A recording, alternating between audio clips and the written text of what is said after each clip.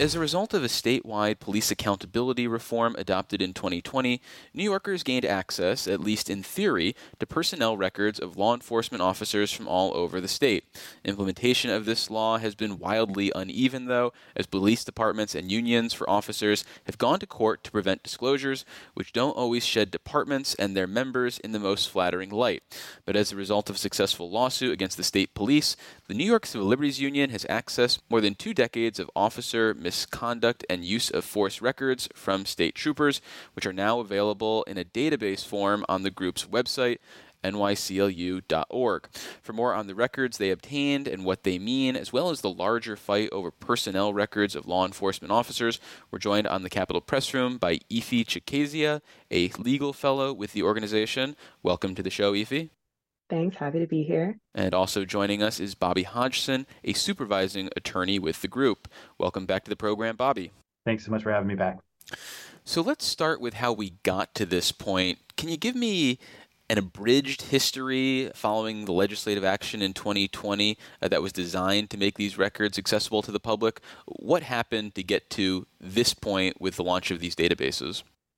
I mean, the short story is the New York State Police, as well as, most other police departments and law enforcement agencies around the state, threw up a bunch of barriers to the public getting access to records that the legislature in 2020 said the public should now have access to these records.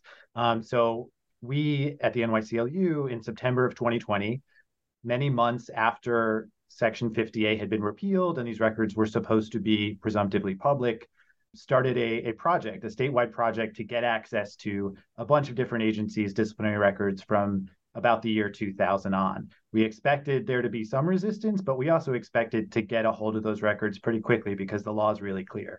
We were surprised, frustrated, disappointed, and all those things to find that, in fact, all of these agencies were throwing up every type of barrier you could imagine, from just delays in terms of responses to our Freedom of Information Law requests to a bunch of different ways to essentially reimpose 50A under another name. So for the New York State Police request, we made it in September of 2020, and we were trying to pry out as many records as they would give us in a somewhat efficient way for about a year and a half before they finally told us for the first time, actually, we're not going to give you the vast majority of the things you've sought. And at that point, we had to sue them. So in July of 2022, we sued them because they were giving us not a single underlying disciplinary record from the request that we had made. But what they did give us was some higher level information, essentially a database in the form of a spreadsheet that showed some basic information about 2 decades worth of misconduct investigations. And then for the same period, about 2 decades worth of information, again, high level, about uses of force. We in court are fighting to try and get the underlying records here that would give us a lot more detail, give the public a lot more understanding about what the heck is going on in the New York State Police's accountability systems. And they have essentially made the legal argument that, number one, it's too hard, that it would be too burdensome for them to produce this large volume of records. Number two, they've made the sort of astonishing claim that we didn't reasonably describe our request when we used a statutory term. We said, please give us law enforcement disciplinary records, which are now defined in the law. And they essentially said, we can't possibly know what that means, and therefore you get nothing.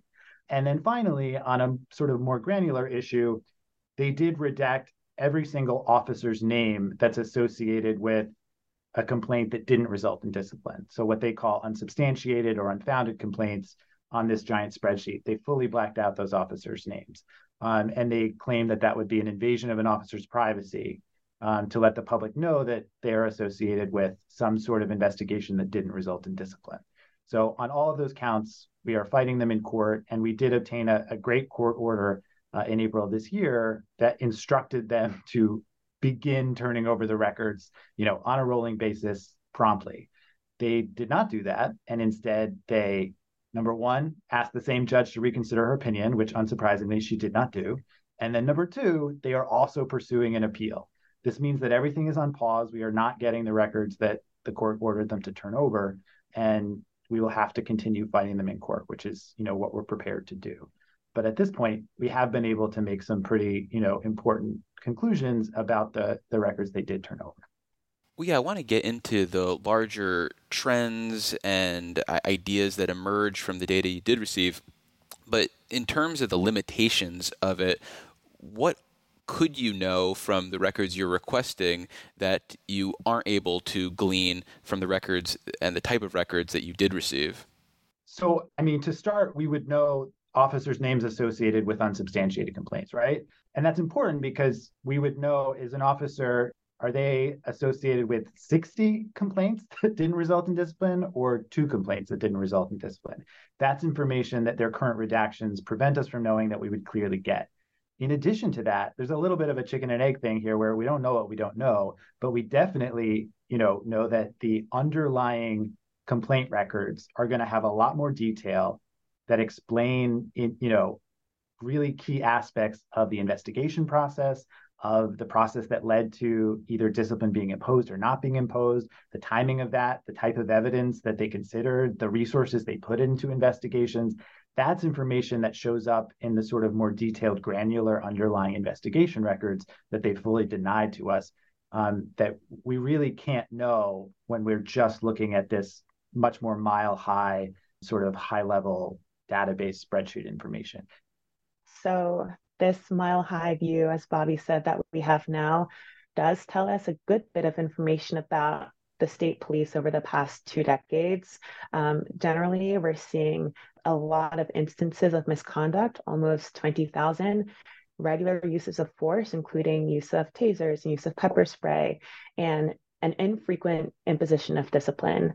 So in over half of the cases where the state police has determined that an allegation of misconduct is quote unquote substantiated based on its own internal process as it pleads itself, we're seeing that officers aren't even getting meaningfully disciplined. They're just slapped on the wrist, be that a reprimand or something of the like.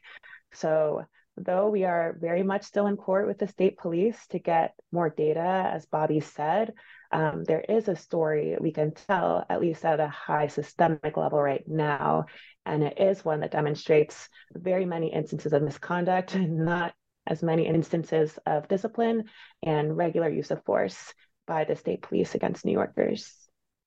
So turning then specifically to the database you have on misconduct and disciplinary actions, Ify, can you talk a little bit more about trends that you saw and what, if anything, they tell us about the way these actions are being processed by the state police when they have to consider allegations of misconduct? To start with the trends that we can tell from the data, as I mentioned, that there are very large amounts of misconduct allegations that are coming against the police force. We're not seeing these misconduct allegations dropping off time, and similarly, we're seeing thousands of instances with use of force. We're also seeing that state police are using force incidents that do raise some serious concerns. So, for example, nearly 3 use of force incidents we're seeing in the police force are arising during traffic stops, and 10% of use of force incidents are arising during mental health risks. And again, we're talking about thousands of use of force incidents, so these numbers are pretty high and significant. And we're seeing, as I mentioned at the top, that this includes things like regular use of tasers and regular use of pepper spray. So that's a data point that certainly raises some concerns. We don't have more information about the information the police is considering as it's policing itself, although we do see from the data that there appears to be a general lack of accountability across the board, given that we're not seeing officers being frequently disciplined.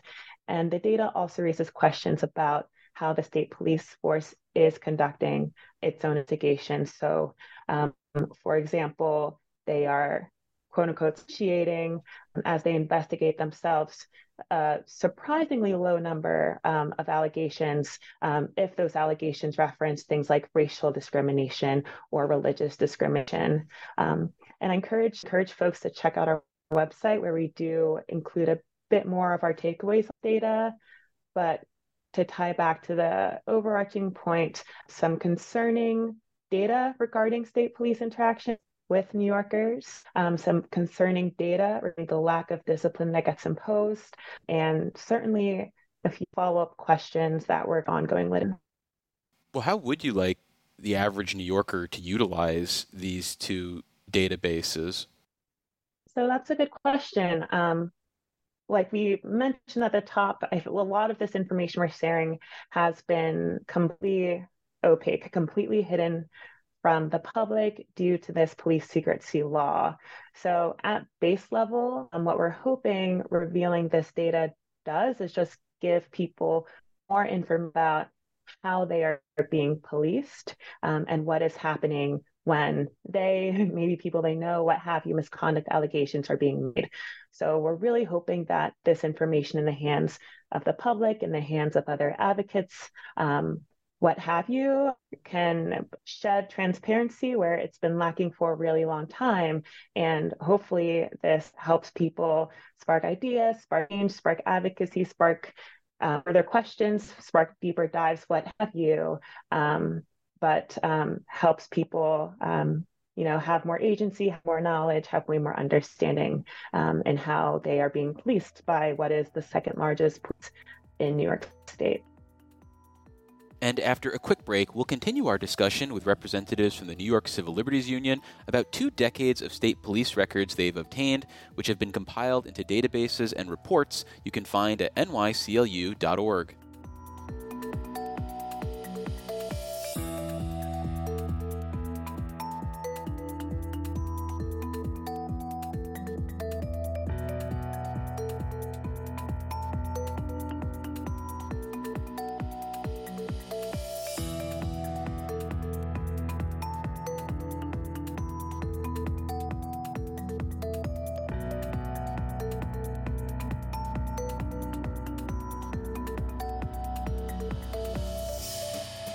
Support for the Capitol Press Room provided by the New York State AFL-CIO, a federation of 3,000 unions fighting for working people by keeping New York State union strong. Visit unionstrongny.org for more information. For listeners just joining us, we're continuing our conversation about 2 decades of state police records compiled by the New York Civil Liberties Union, which has created databases and reports that can be found at nyclu.org. And our guests are Ify Chikezie, a legal fellow with the organization, as well as Bobby Hodgson, a supervising attorney for the group. And before the break, we were talking about the findings from the data you received, and I was struck by the framing of the data as you used adjectives in this conversation like a lot, infrequent, large, and high to describe the trends you found, with the press releases throwing the term only before certain percentages. So I'm curious how you reached these value judgments. Are there numbers that would represent acceptable or normal findings? Or more importantly, I guess, can you talk about how you went about interpreting the data that you did receive? Obviously, unfortunately, we can't get into all of the data points or quantitative findings that we found in the data on this now, but part of what we're making available to the public are 2 officer lookup tools so that people can see what we've received and are able to look up, for example, what their own local troop is doing compared to regional troops around the state. They can use the officer lookup tool. So they can see the numbers, data, dive into that themselves. So I'd say our preliminary analysis right now is kind of looking across the state, what is the information that we've seen? And we do know that more than half of acts of misconduct that were substantiated by the police department, for example, were given no more of a slap of a wrist. This something that is clear from the data we've received, and that is what we've published on our website. I think beyond that, sure, people can totally look at this information and, take away, what they may, raise further questions that they may have, and continue to tune in as we publish more of what we receive from the data. People can and should draw their own conclusions, but from the NYCLU's perspective, these numbers certainly are alarming, and based on our experience with policing and the legal system at large. And the data does raise really important questions that would be answered better by the records the state police force is still withholding. Well, in order to present the fullest picture of police officers and their conduct, is there any merit in attempting to obtain items in personnel records that might demonstrate flattering conduct, like accommodations, and essentially folding them into your database and reports? Is that something that you have any interest in, assuming you can access those records if they do exist at all? Part of the sort of problem that the repeal of 50A was correcting is that any sort of unflattering information is what had been kept secret. And things like commendations or praise for officers are things that have routinely been made public for a very long time by the police departments themselves. So certainly they continue to have the right and the ability to publicize whatever it is they want to publicize about officers' records, officers' internal personnel files. But in order to get an actual full picture, we are very much focusing on the information that has been kept secret, and that is a really great public concern and causes a lot of alarm to anybody asking questions about whether accountability systems have been functioning in the state for the past 4 decades when there's been no public information about discipline or the sort of flip side of that. So right, I but don't know if Bobby, that I'm answers not your aware question of right. a database that exists of police accommodations. So why wouldn't there be a benefit for NYCLU to include something like that? Because it seems like, if I wanted to be a devil's advocate, like you're only trying to present one view of this and essentially playing by the same rules as the state police or other law enforcement who only provide their version of events. You're only providing your version of events. Well, I guess our answer is and has always been that more transparency is good for everyone. More information should be public. We are certainly not opposed to making any of that info public. All right. So why isn't NYCLU rolling that out as part of this project? Well, sure. I think part of it is that we focused, our resources on asking specifically for the information that's been kept secret for so long, and that has been so hard to pry out of the hands of these agencies. I think the type of information you're talking about, that would involve different requests. That would involve a lot of other resources that, we didn't put into this particular project. Would it be a lot of resources? Because you're saying they're very easy to obtain right now and that they're willing to hand this type of stuff over. Well, I think that wasn't part of the request that we're litigating here. If the agencies want to sort of respond to the information that we're publishing or include, when they turn over officer disciplinary files, anything that's included in those files, that's information that we want to and will make public, alongside all the other information that we get. We're very much interested in focusing on getting at the files, the records, and the information that has been kept secret for so long.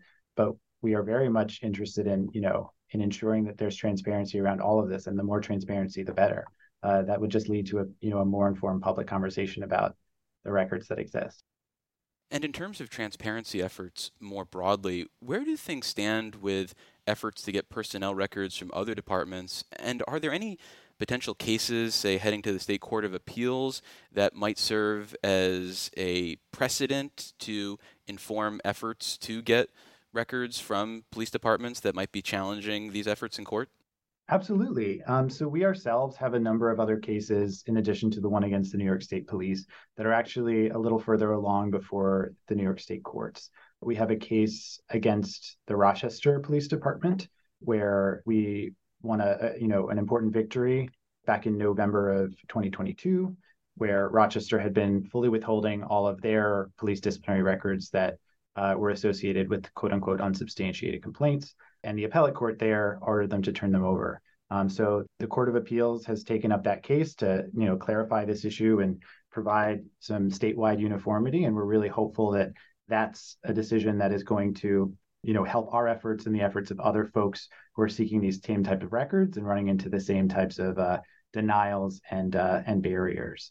I could, if you've got a few hours, I could list the dozens of other cases we're involved in and that we know other folks are involved in, trying to get at, basically the same type of records that are being withheld across the state. But that's the case that's farthest along, and that's hopefully one that's going to provide some clarity and uniformity around the state. We're really hopeful and optimistic about how that'll turn out.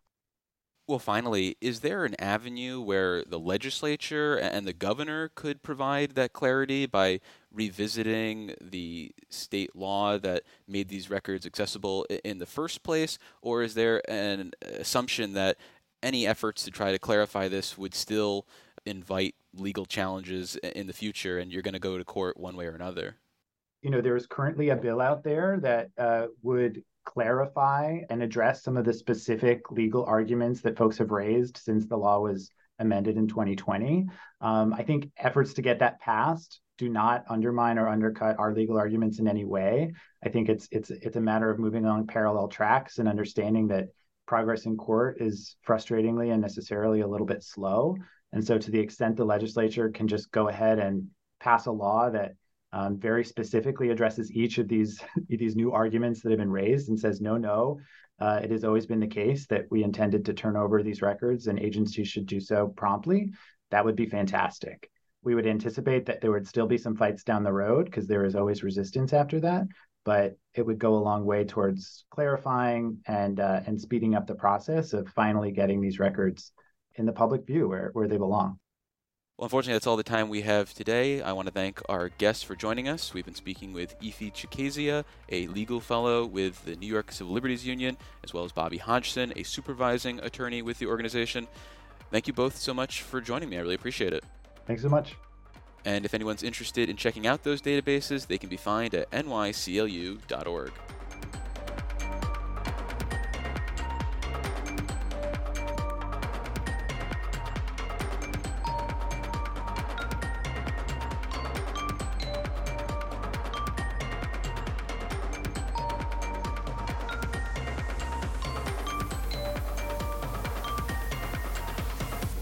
Support for Capitol Press Room provided by the William G. Pomeroy Foundation. Communities across the Empire State have stories to tell. A roadside marker funded by the William G. Pomeroy Foundation can help your town or city educate the public, encourage pride of place, and promote local tourism. More about the Pomeroy Foundation's New York State Historic Marker Grant Program for 501c3 organizations, nonprofit academic institutions, and local, state, and federal government entities at wgpfoundation.org.